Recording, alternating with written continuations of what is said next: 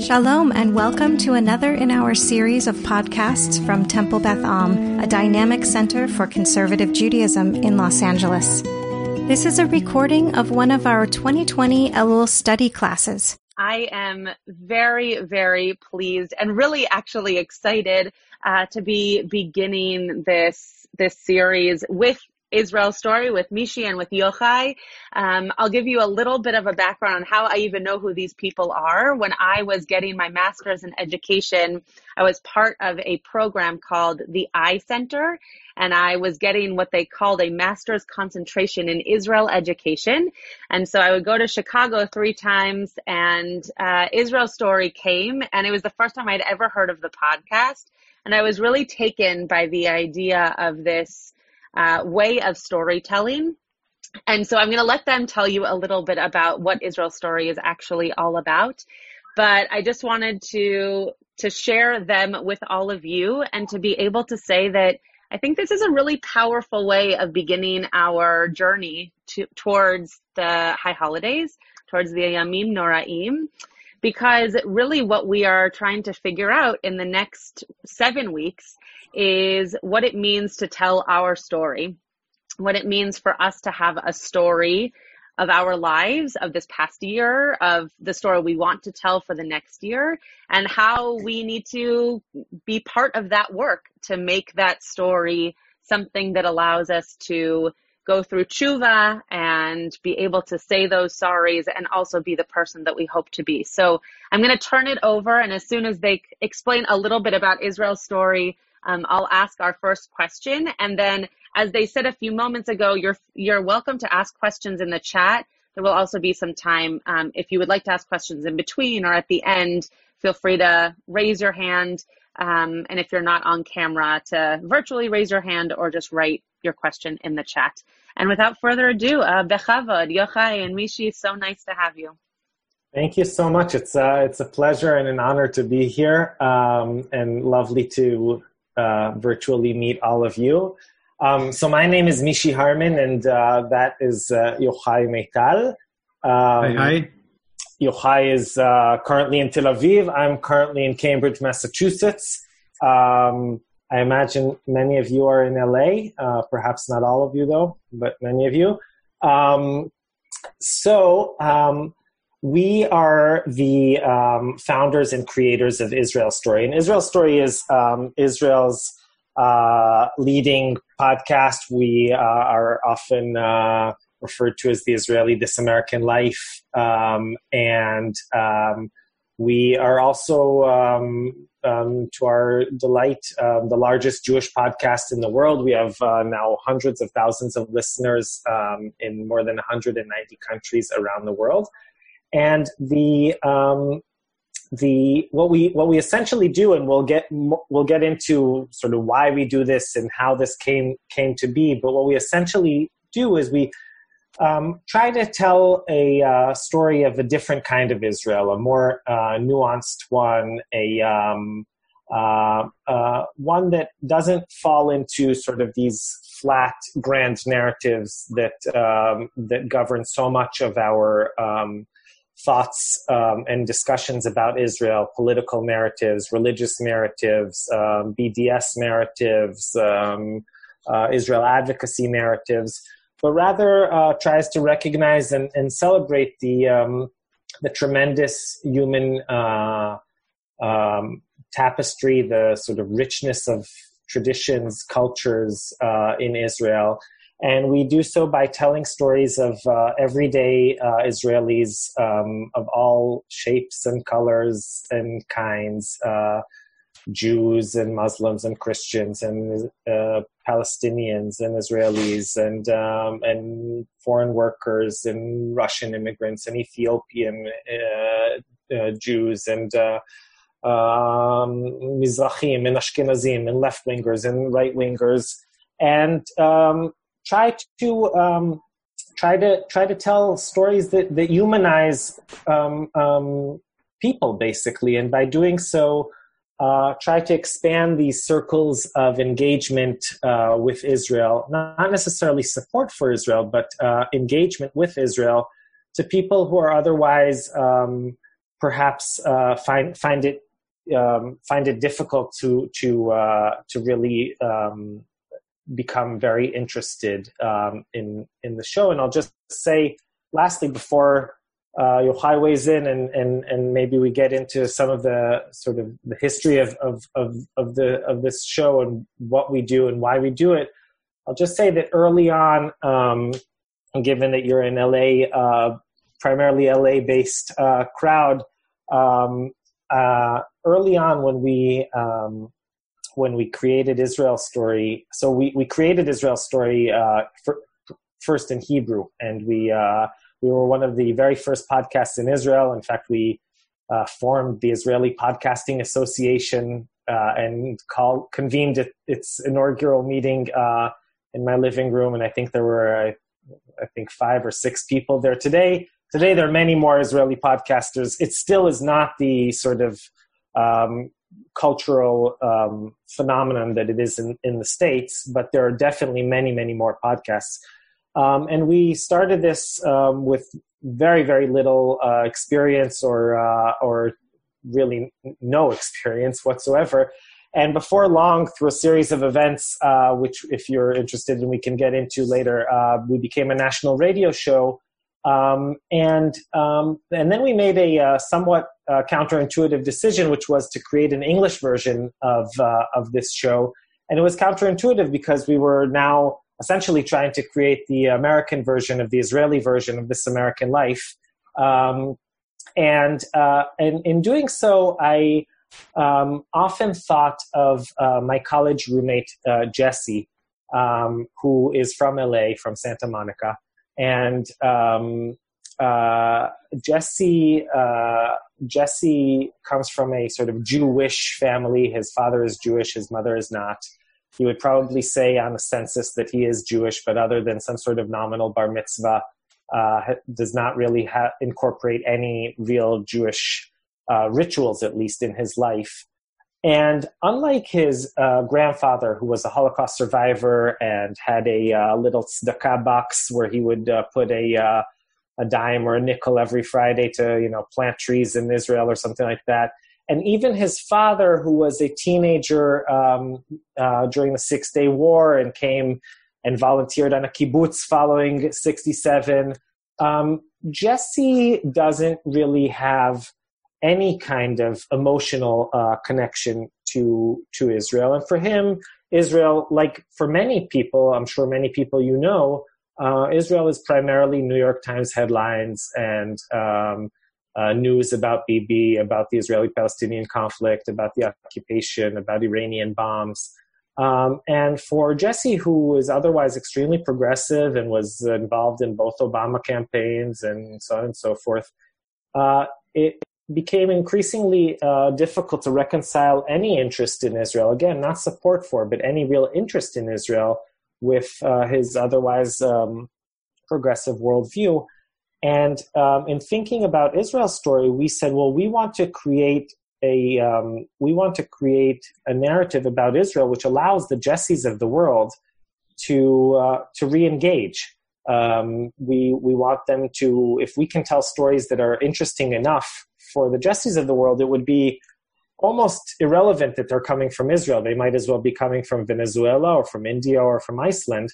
But of course, for us as Israelis, there's nothing at all coincidental about the fact that they are coming from Israel. And we thought that that would be a way for us to expand circles of engagement with Israel. So that is what we set out to do. And to our delight, we're now entering our 10th year of working on this project. And have released 4 full seasons in Hebrew, and we're now in the midst of our 5th season in English. So that's sort of a very general overview. Yochai, I don't know if you want to add to that. I mean, the only thing I want to add is you sort of talked about the Jessies of the world, and it is pretty amazing that here we are about maybe 8 years since we started this sort of story odyssey. And we do have hundreds of thousands of listeners, literally from all over the world, and people write us from all kinds of interesting corners, and it's very exciting. But for me, at least, there's also an element in this whole project of really of self-discovery in a way. I mean, I come from Tel Aviv. I love Tel Aviv. I'm a proud Tel Avivian. But often Tel Aviv gets criticized for being a bubble, and I think that's true. But it's true for most of our lives. We like to encapsulate ourselves in little bubbles of people that we know that usually have similar opinions to us and have been raised similarly, and we just feel more comfortable in that bubble. And I'm no different in that. And when we started this Israel story and this whole journey, it really enabled me to meet in Israel that I've never met before and leave my bubble in radical ways and really not just, I mean, because I knew Israel well before geographically in terms of, where all the, best little hidden springs are, etc. But in terms of really getting into all these different corners and meeting people that have very, very different life stories and views and values, and trying to piece together some kind of a version of what this country is about, really, because our name is Israel Story, and it's actually kind of weird because there is no Israel story really. It's just an amalgam of all I don't know if that's a word, amalgam of all these amalgamation. I don't know, of all these people's lives that together somehow we're struggling to sort of make a story together, and so that there's a lot of that in this process for me personally. Right. I very much identify with what you just said, Yochai, and I'll just add that, Israel is an extremely fragmented society, so I'm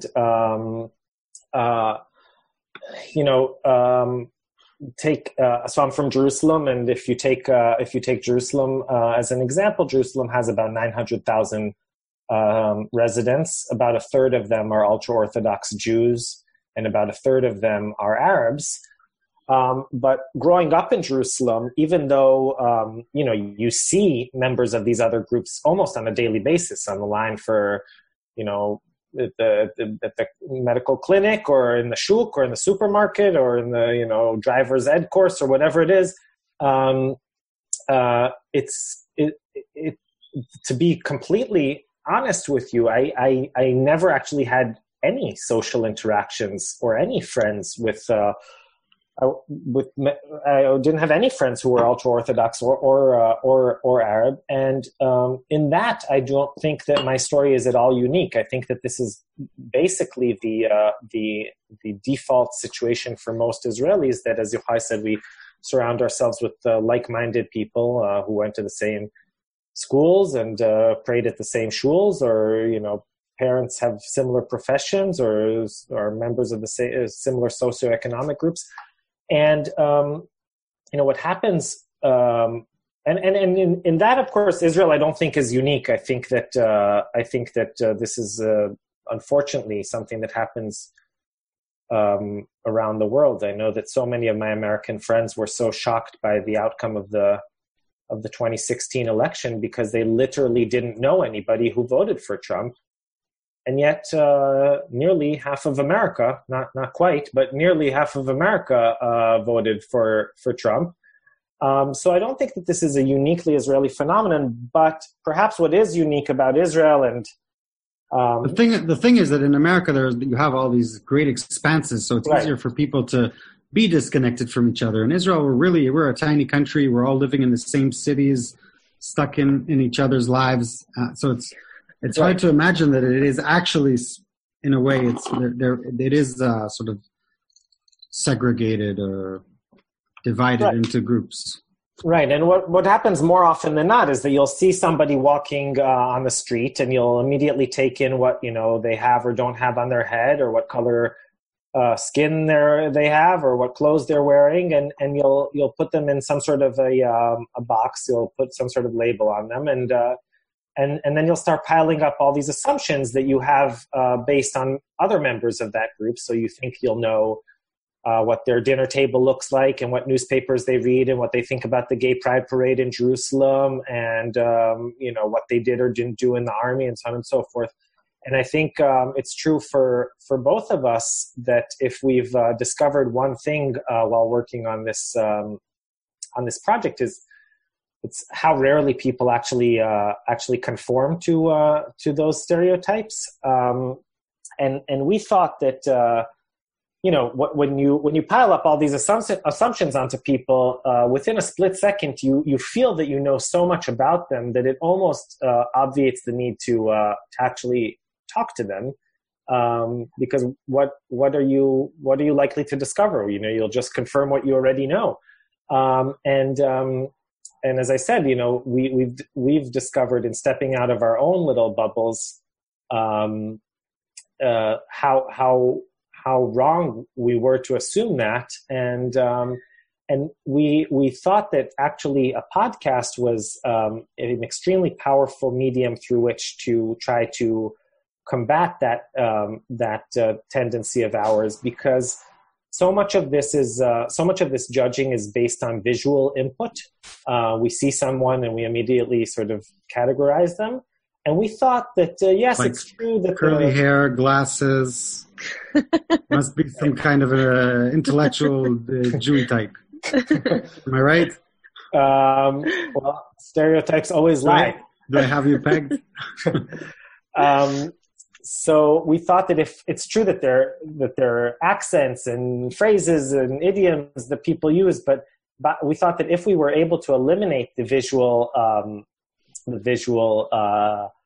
part of this process and really just present people with a voice, perhaps they would be able for a little bit longer, maybe only a minute or two, but a little bit longer, to suspend their judgment and actually listen to the story of somebody who lives a very different life than they do. And that thankfully was exactly what the reaction to the show was when we initially started. People said again and again, the sort of most common response that we got once people started listening to us was, my name's Itzik, I'm 55 years old from Yokneam, and last night while walking the dog or doing the dishes or going out for a walk or whatever was the first time that I actually listened to the story of, and then insert some sort of minority demographic, ultra-Orthodox woman from Tzfat, or a Bedouin teenager from Hura, or a Eritrean refugee living in South Tel Aviv.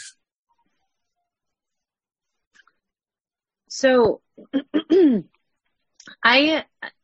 it's so powerful to hear how you're telling a story, because as you mentioned at the beginning, you have to decide how to tell a story. You could tell it from many different angles. You don't have to just tell the one version. You could tell a story from this person's perspective or this person's perspective, and then it's a completely different story because you're not getting the whole version. You're just getting one piece of it. And it makes me think of our own Torah, because that's how we get drashot. We figure out what angle of that story we want to expound upon, we want to tell. So I would love to hear how you both and how Israel's story as a whole makes it such that you are teaching, but also sharing the art of storytelling, and how we as consumers, as listeners, can figure out how that can shape the way that we then tell stories. So, it's a fascinating question, what you're asking, and we can take it in many different directions. But one thing I would like to point out is, often we'll do like workshops or do things with schools and things like that, and we'll talk about storytelling and how you tell a good story, et cetera, or talk about interviewing techniques, and people want to know how do you prepare for an interview and ask questions, et cetera, et cetera. But the truth is, to be a good storyteller, I think one of the prerequisites or one of the things you need to really practice is to be a good listener, a good story listener. So really, in a way, one of the things that, we're not the first or last. Storytelling is, we have no, we have, 1 second, sorry. We have no monopoly on storytelling or anything like that. Obviously, I'm sorry, this is my son bothering you, even though he was threatened not to bother me. Sorry about that.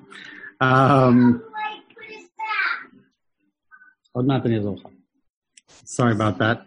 I think that listening is really important. Now, in Israel, just to give you a little example here of what radio sort of sounds like in Israel. Basically, people are very combative. Like on the radio, the different radio DJs and journalists, they sort of try and, it's almost like they go into battle with you when they interview, and they're trying to beat you into submission or something like that. So just this is a little snippet of sort of what radio sounds like in Israel, in case some of you have never had the privilege of hearing it.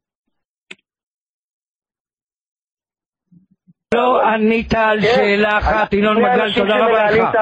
כן, לא, אתה. מה ההבדל בינך לבין היטלר, כלב אדום שכמוך? אז תלך קיבינימט לארצות הברית, אתה והחברים שלך, פשטינקן הדרג גייב קיבינימטי, תעביר אותו מפה, לך לעזאזל. But that's one of the things that we came with a very different attitude, and we wanted to change that. We wanted to really create a space where people can tell their story, feel comfortable with us.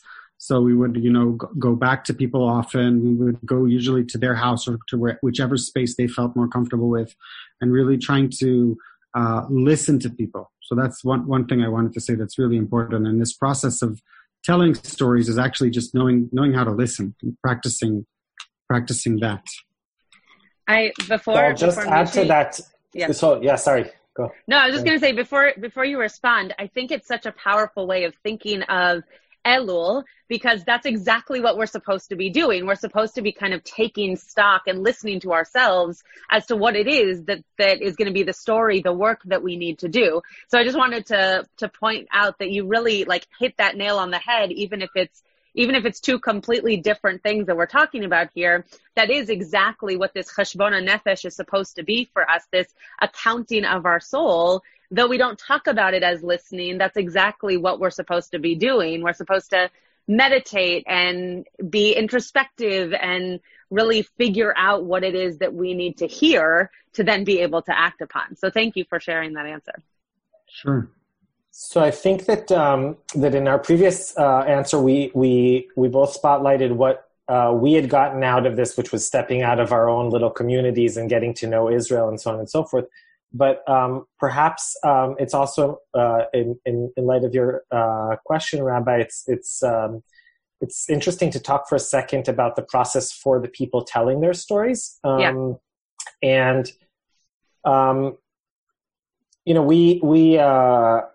we decided to call our show Israel Story, which was a pretty presumptuous name. And early on, we had a serious problem, which was that though we said that we were here to tell a story of a different, more nuanced Israel, really our reach was limited. We were four friends, Yochai, myself, and two other good friends. Perhaps this is a good moment to say that we had all grown up together in the conservative youth movement, Noam, in Israel, and we'd all been friends since third grade, I believe, Yochai. And had remained friends, and each went in different paths, but got back together in our late 20s to embark on this project together.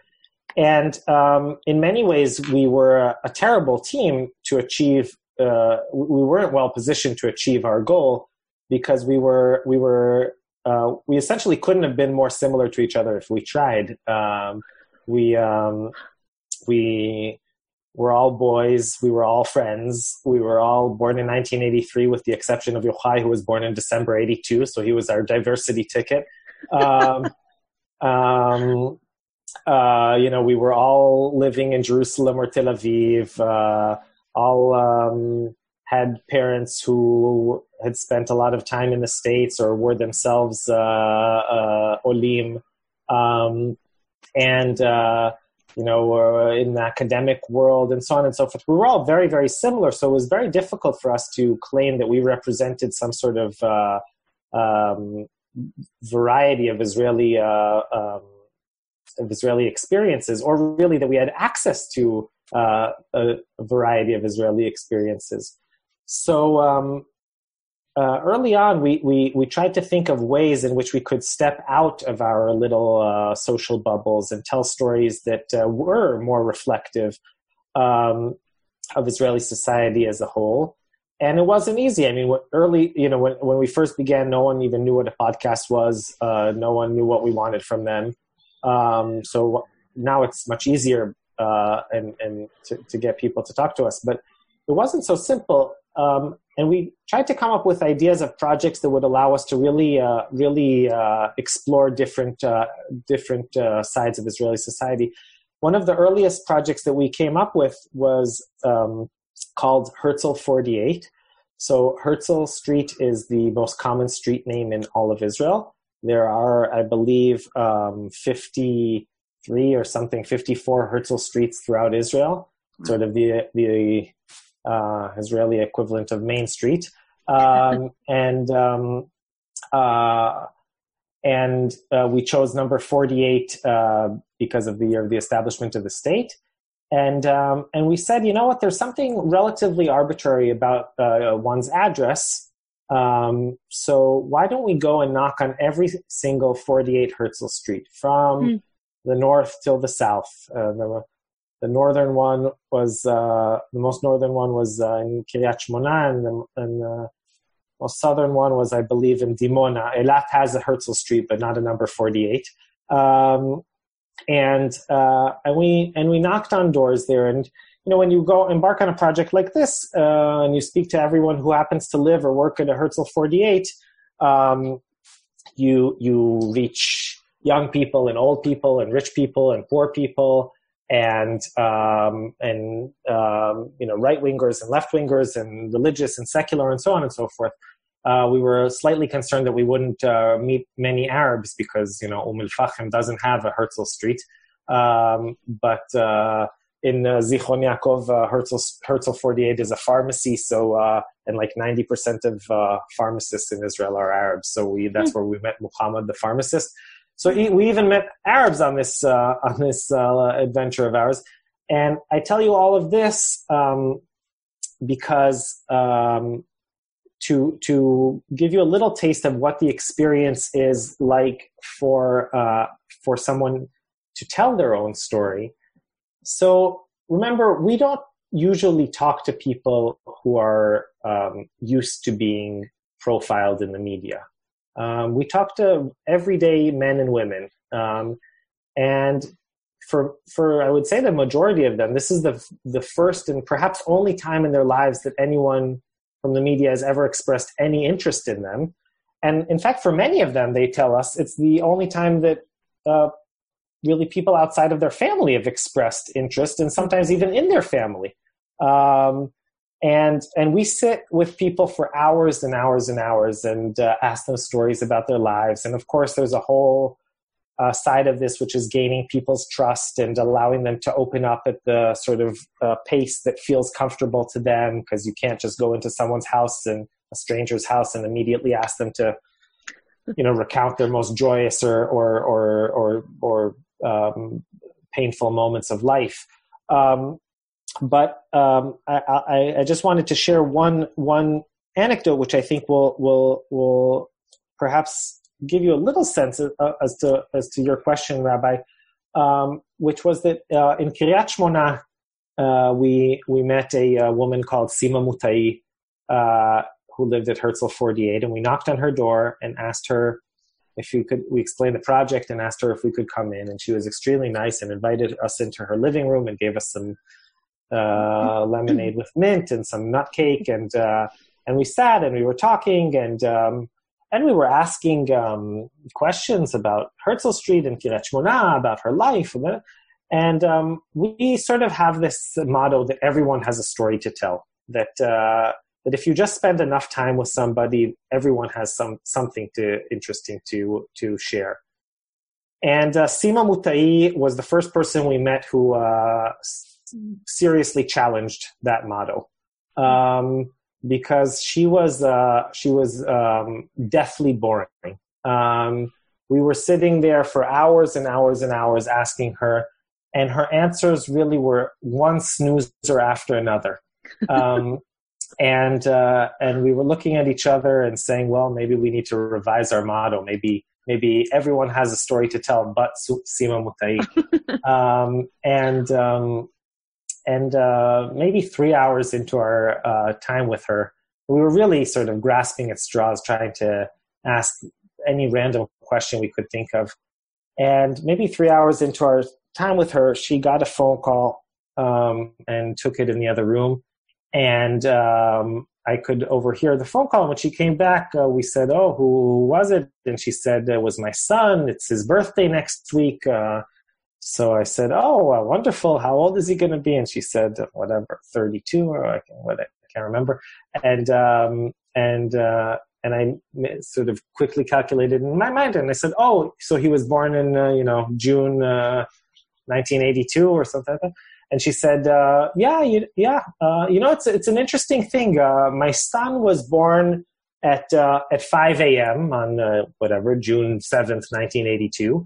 And at 7 a.m., 2 hours later, my brother was killed in the first war in Lebanon. And I named my son after my brother. And my mother, meaning this baby's grandmother, his entire life couldn't call the little child by his name because she felt that this little baby was a replacement for her dead son. And that was a pretty amazing story. And it was, what was most amazing about this to me was the fact that it didn't dawn on her that this was even in any way a story worth sharing or unique. It was just her life. And it just took a tremendous amount of time and patience for this to come up. And it could have just as easily not have come up. Mm-hmm. So I think that the experience of telling your story is also an experience of just sort of realizing that your life is meaningful. Your life is full of these unique perspectives and experiences that make you who you are, and that a lot of them are extremely valuable and worth sharing. So I think that there's a lot of value for the person telling a story as well. That actually connects. Renee sent me a question. I think it's privately, so I'll share it with everybody. Is that she asks, or he asks, I'm sorry, I'm not sure. Was there any common theme in all of the people you interviewed? So my first reaction was to say, no, not really. But now that I'm listening to you talk, Mishi, I think there is the one common thing is that they all have stories, and all of our interviewees' stories play an important role in how they form their own identity. And people have very, very different attitudes towards their stories. Some are very proud and they just want to share it.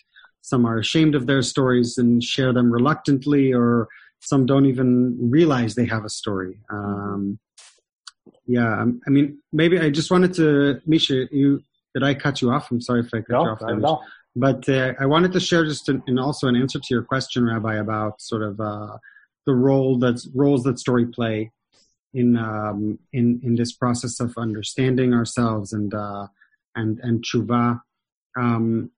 It just sort of made me think of a story that I'm actually working on now. I'm not going to tell the whole story. It's for the next season. So I hope you guys will all maybe take this opportunity to invite all of you, by the way, to look us up, Israel Story, israelstory.org on our website. Or if you guys are podcast listeners, you can, of course, search for us wherever you listen to podcasts. Search for Israel Story. That's singular. And of course, Facebook, Instagram. And one of the stories that we're working on this 5th season that will be coming up is a story about the first battle of in the southern Golan of the Yom Kippur War, or one of the first battles. There were a bunch of battles that opened simultaneously. And it's a story that's not often told because we didn't win that battle. Usually the battles that we tell about are more the battles that end up victorious. But this story really caught me because it turns out that battles that are not victorious often have equal amount, if not more, of bravery and heroism involved.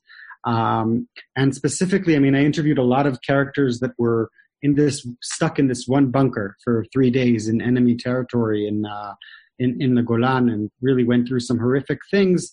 And after the battle, they sort of the group dispersed and didn't stay in touch, which is quite amazing. You know, Israel is such a close-knit society, and as people tend to stay in touch, especially with their army mates, they all dispersed. And they all sort of carried the story inside of them, but never talked about it. And Menachem, who is the commander of this group of paratroopers stuck on the hill, he was also he's this sort of macho Israeli guy, completely repressing all these horrific things and his soldiers dying and things that he saw, until one day he had a mental breakdown, he was on a date night with his wife and they watched a movie. It was like some war movie about a plane crash in Iraq, an American movie, a Hollywood movie. And on the way back, his wife just sort of innocently asked him, Menachem, didn't that movie, bring you back to those days in the war?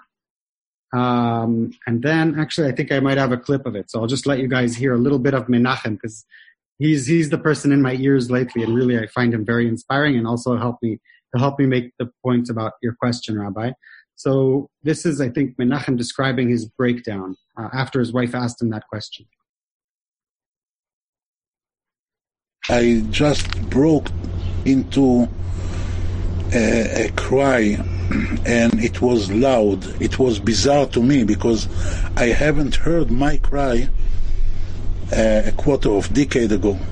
I never cried since then. I didn't recognize the voice, the sound of a cry, of my cry, and I couldn't see the road because of my tears. And then I had to stop. One thing you have to understand about Menachem that I find fascinating is that his repression of the incidents that happened to him, etc. It wasn't coincidental. He grew up second generation to Holocaust survivors. So his parents never spoke about the Holocaust at all. Only much later in life did they speak about it, and even then they would not talk to Menachem about it. They only took to talk to the grandchildren. It sort of skipped a generation. So basically, Menachem, he grew up with the value of repressing, almost indebted in him. He has a little clip here that he kind of talks about actually exactly that.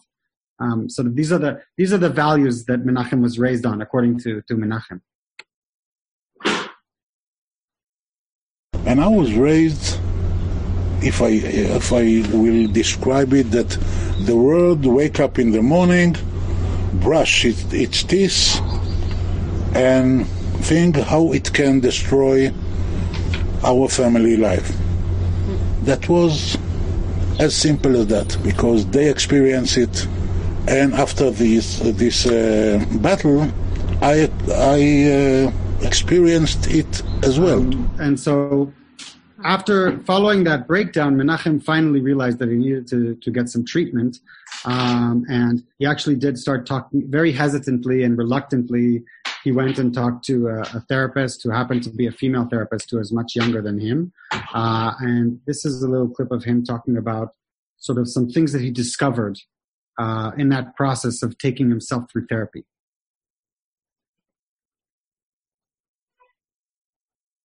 It was both shame and a little bit frightening, and I had to rebuild and restructure everything that I know about myself, and I discovered a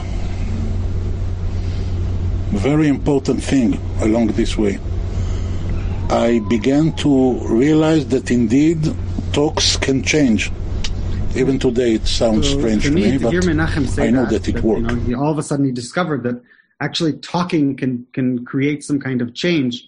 He was as a sort of very pragmatic macho Israeli. He's like, don't talk so much, just do.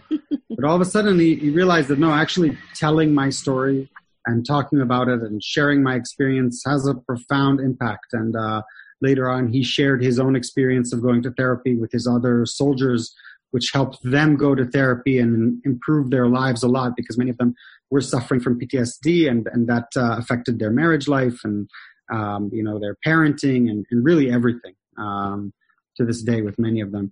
So that just, I'm bringing this example to answer your question, Rabbi, because there's also a certain power to telling your story. Telling your story isn't just understanding your identity or something like that. It's also a way of shaping it and changing it. Yeah. So in the case of Menachem, there are a lot of things that he actually regrets from that battle. And a lot, there's also something called survivor's guilt, which I won't get into here. But one of his ways of changing that or affecting that is actually telling his story. And I'm happy that we have sort of the right and the privilege to help in that, in our little way. Sorry, I didn't mean to spotlight myself before you were done.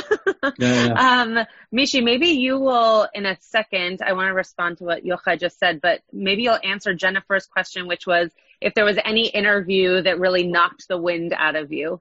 And you can interpret that any way you wish. I just want to say that in listening to the interview that you just shared with us, it actually made me think a lot about what the shofar is supposed to do for us. This idea of that crying, the 3 different sounds that are supposed to sound like these different cries, and how every year they might sound different to us based on our own emotional state and what we need to be hearing. And I think that power of telling your story, and whether that's to a therapist or just writing it down in your own journal or speaking to someone who's interviewing you, in the case of Israel Story, that talking about it makes you even think about it differently and makes you think about how it's possible that the story you've even been telling yourself is actually different than the way that you experienced it, and that you're suppressing something or that you're over-exaggerating something, depending on what it is and the way Absolutely. that you're telling that story. Apropos this battle, one of the amazing things is that I talked to many of the soldiers and sort of the survivors, the warriors that were there, and sometimes it's as if they're describing a different battle. They each have a very, very different experience, and even sometimes the facts are different. They're all trying to recount their experiences as truthfully as possible, yet they're telling different stories because they're different people so they experience it very differently. And that's what's so powerful about tshuva, because you might be saying sorry to someone else who is either unaware that you think that you even did anything to hurt them, or on the flip side, you might say sorry for something and they might say, that's not what you should be sorry for. This other thing is what you should really be sorry for. So this idea of tshuva being something that you have to do to a person rather than, via Facebook or in a text message or something, really allows that conversation to come out so that the story is then aligned and you're telling the same story of how you can repair that relationship, yourself, whatever the tshuva is for. Which is I've never thought of tshuva this way in my life, and just thinking about how your podcast is created and how it opens people up is really a powerful way of thinking through our own recognition of how we should ask ourselves these same questions and tell our stories and then be able to act on them. So Mishi, why don't you answer that story from Jennifer, and then if anybody else has any other questions, we have a question from Vivian as well, so you can also address that. Address that as well, Mishi. Sure. So to answer Vivian's question, we have a show in Hebrew and a show in English, and most of the content is not overlapping. So there's stories that we do in Hebrew, stories that we do in English. It does, to a certain extent, limit who we're able to interview, although, first of all, many Israelis speak English, and second, if they really don't speak English or don't feel comfortable expressing themselves in English, we will often interview them in Hebrew and either dub or use some other sort of device to tell their story. So maybe on the margins, it a little bit sort of limits who we're able to interview, but not in any kind of significant way. As to Jennifer's question, we've interviewed, I would estimate, thousands of people by this point over the years, many of whom have stayed with me and some of whom have become close friends. Our process is such that we spend so much time with people. We will often go back time and again to interview them and spend, months and in some extreme cases, even years following their stories, that you really feel as if you expand your circle of friends and family members. And so many of them have been really people that I would never otherwise have encountered or met, and introduced me very generously to their lives. And, we often say that our microphone is almost like a magic wand because it sort of gains us access into the living rooms and kitchens and bedrooms of people who otherwise are just, we would never talk to. But I don't want to give you a cop-out answer, Jennifer, so I will actually answer your question. Of course, I could answer this in a million different ways and choose different examples. However, I will choose one example. Can I guess? Yeah. Your mother? No. I tried. So she's one of my favorite interviews. I love when Dorothy's on the show. She's definitely a character. So I have lived my entire life essentially fulfilling most expectations that my parents have had of me. I did, by and large, what they hoped I would do. I went to the schools they hoped I would go to. I followed, with the exception of entering radio, which my mom always says, Barbie Heller says, "Can you make a living out of that?" A wrong turn down the road somewhere. Right.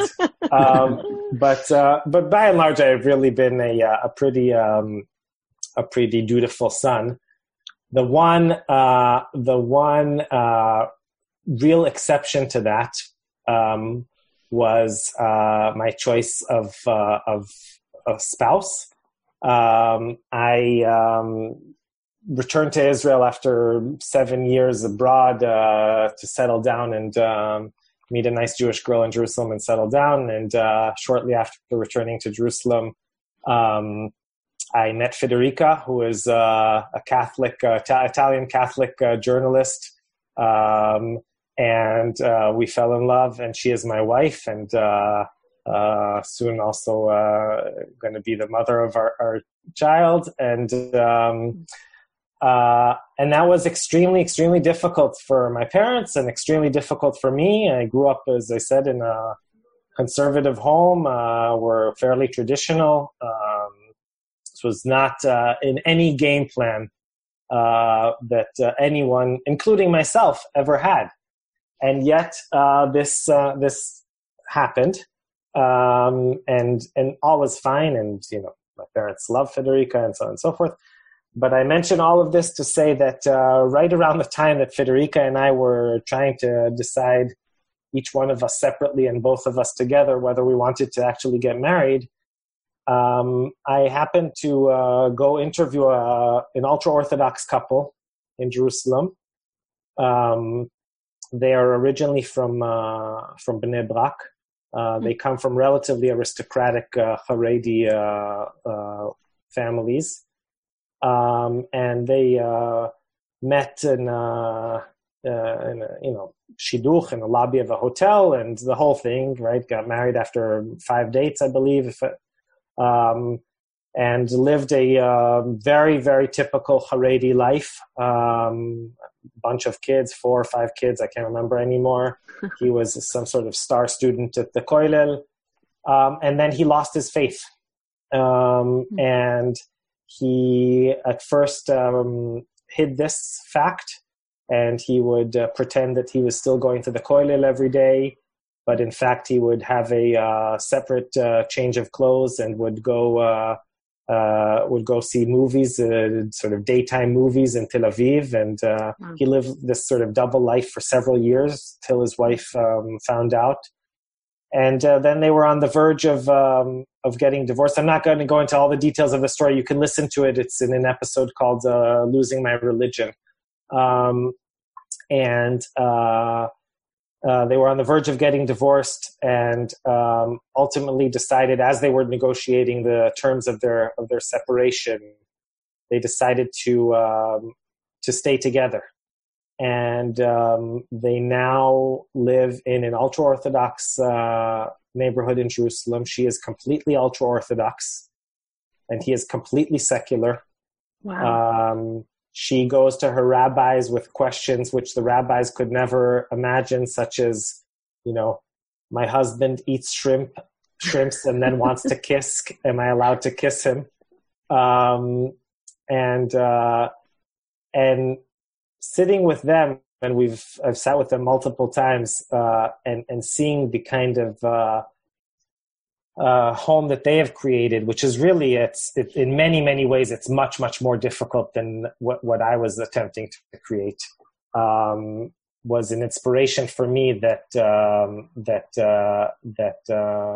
what was the answer about the shrimps? I think that if a certain amount of time passes, and because there's only like little specks of shrimp that maybe are in between his teeth or something, I think the rabbi said it was okay. It's fine. Yeah. Anyway, it was a real inspiration. Rabbi Schatz is giving her hechsher here. So. Yeah. There you go. Go ahead, everybody. Yeah.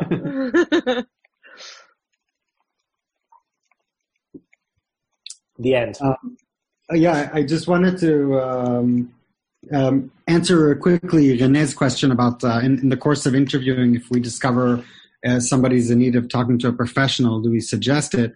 That's actually, I'll just answer this briefly. It is something that happened to us a few times, where we interviewed somebody, and often it'll be the case that the story will actually sound fantastic, but listening back to it, we'll have questions about whether this person is sane and stable. And ultimately, we're very careful. Generally, we try not to air stories of people who are not sure that they are, really have, the capacity that they're actually with it. But I don't think usually it's not our place to suggest that they undergo therapy or not, or unless it's, some kind of extreme situation where we're afraid that they're going to hurt themselves. But another interesting sort of aspect of an answer to your question, René, is that Mishi also said that he went back and interviewed this couple a few times, and I'm sure you're still in touch with them, right, Mish? So because of the nature of our interviews and how we conduct them, we often sort of become friends with the people we interview, and then the relationship enters into sort of a different realm where we actually do stay in touch later on, and sometimes, help out with things or give advice and things like that. So the lines are not so clear always. And Yochai, I would say that you actually do sometimes act as a therapist to some of your subjects. Well, I think we all do. I think the act of telling your story, it's very similar. There are definitely similarities between a radio reporter and a therapist. But our client is the listener.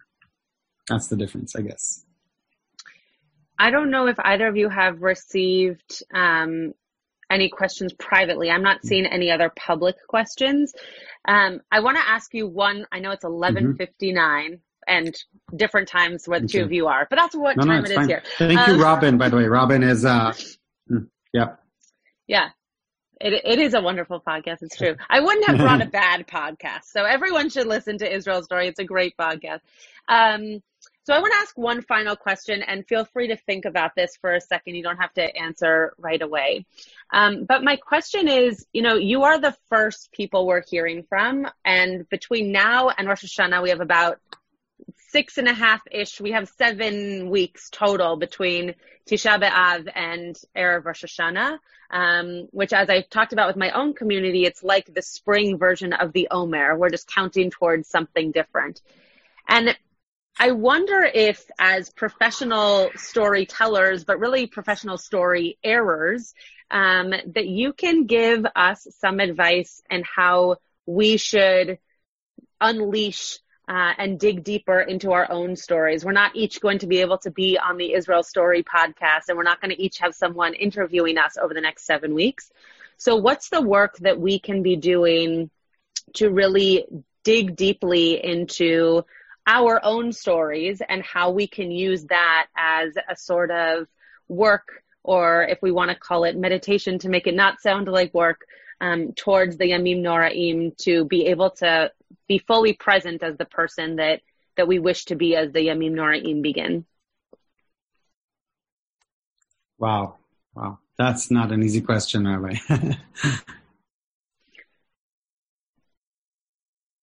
Mishi, do you have something? I want to really think about this. It's really an interesting question. I put you on the spot. I'm sorry. No, it's good. That's your job. One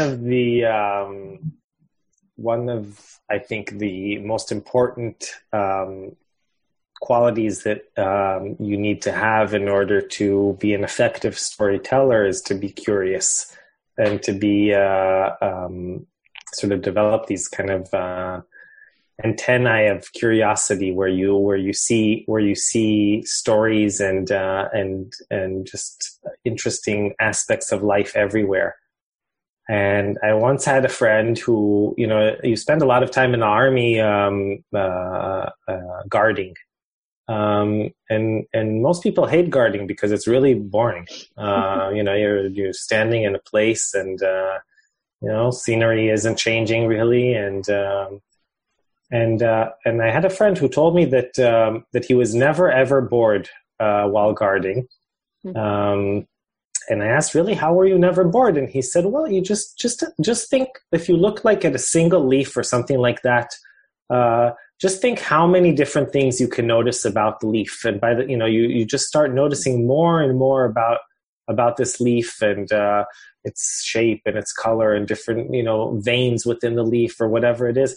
And once you start thinking like that, by the time is as one of Yochai's interviewees in the latest episode that we just released said, there isn't enough time. Time is not enough. You can never get bored. And I think that the same thing applies perhaps into some sort of introspective thinking about your own story.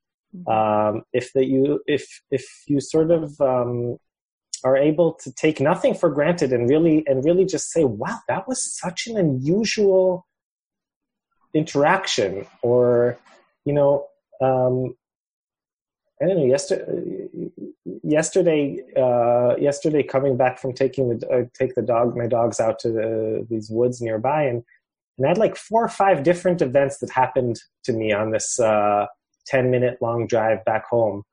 Each one of them blew my mind. It was like a really interesting interaction. And then when I got home, I started telling Federica, my wife, about all of these interactions. And I ended up telling her about these interactions for much longer than they actually took in reality.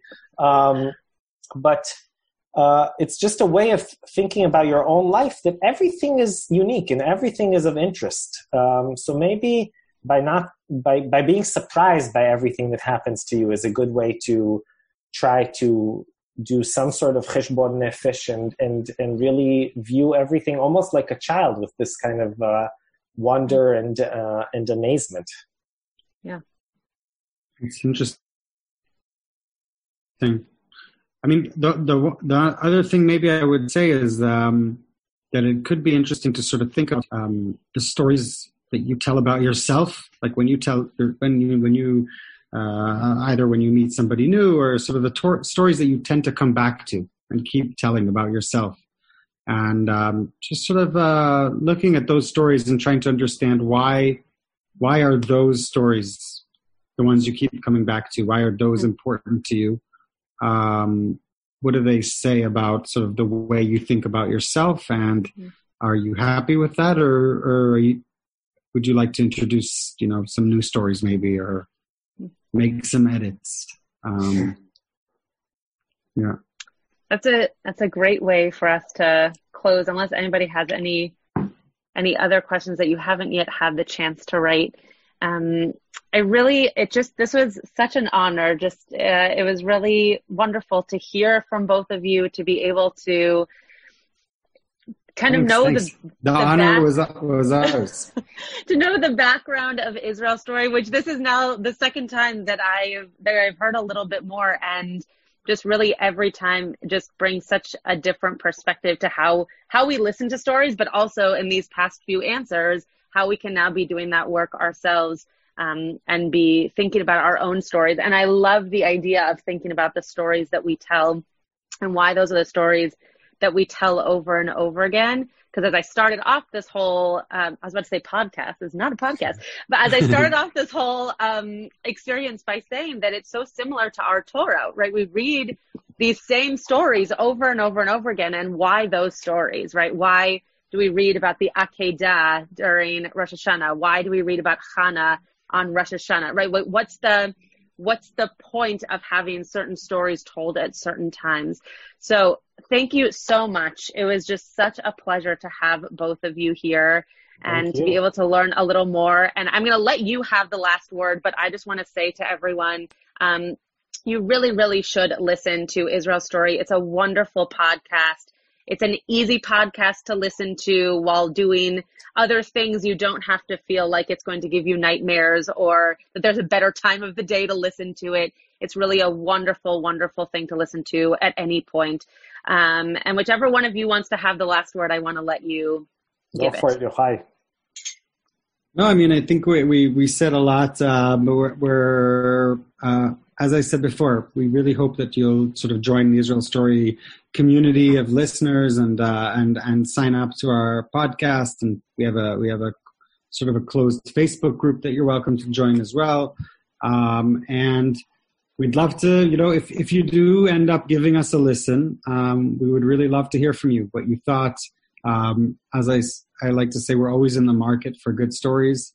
So if anybody out there has a good story, I'll put my email in here. It's Yochai at israelstory.org. And if anyone ever needs it, I'm happy to, if you forget it or whatever, I can send it to you. Yeah. And it was great talking to you, Rabbi. Thank you. Yeah. Went in very different directions than sort of conversations we usually have. So that was really, you made us sweat and work for our answers here. Great, great. Well, thank you again both for being here. Just so everyone knows, we will make sure that these are, I know some people have already left, so I'm kind of preaching to the choir, but if you are part of any of these classes and have to leave early, they will be recorded and in a Google Drive for people to be able to listen to. We actually have a TBA podcast now, and these are also going to be put on as just being able to listen to them, not just have to watch them. So thank you. Hamon Todah. Really just an amazing opportunity. And thank you all for being here. And we hope to see you tomorrow. Abigail Pogrebin, who is an author, is going to be joining us at maybe also 11. I don't remember, but it's the same link, same password, 9 a.m., not 11 a.m. Thank you, Renee. And see you all soon. Laila Tov, Boker Tov, wherever you are. Tov, yeah. See you all soon. Bye. Bye. Shalom. Bye. You have been listening to another in our series of podcasts from Temple Beth Am, a dynamic center for conservative Judaism in Los Angeles. If you enjoy these podcasts, we invite you to write a review on the Apple Podcast site or wherever you get your podcasts. For more information about Temple Beth Am Los Angeles, go to tbala.org.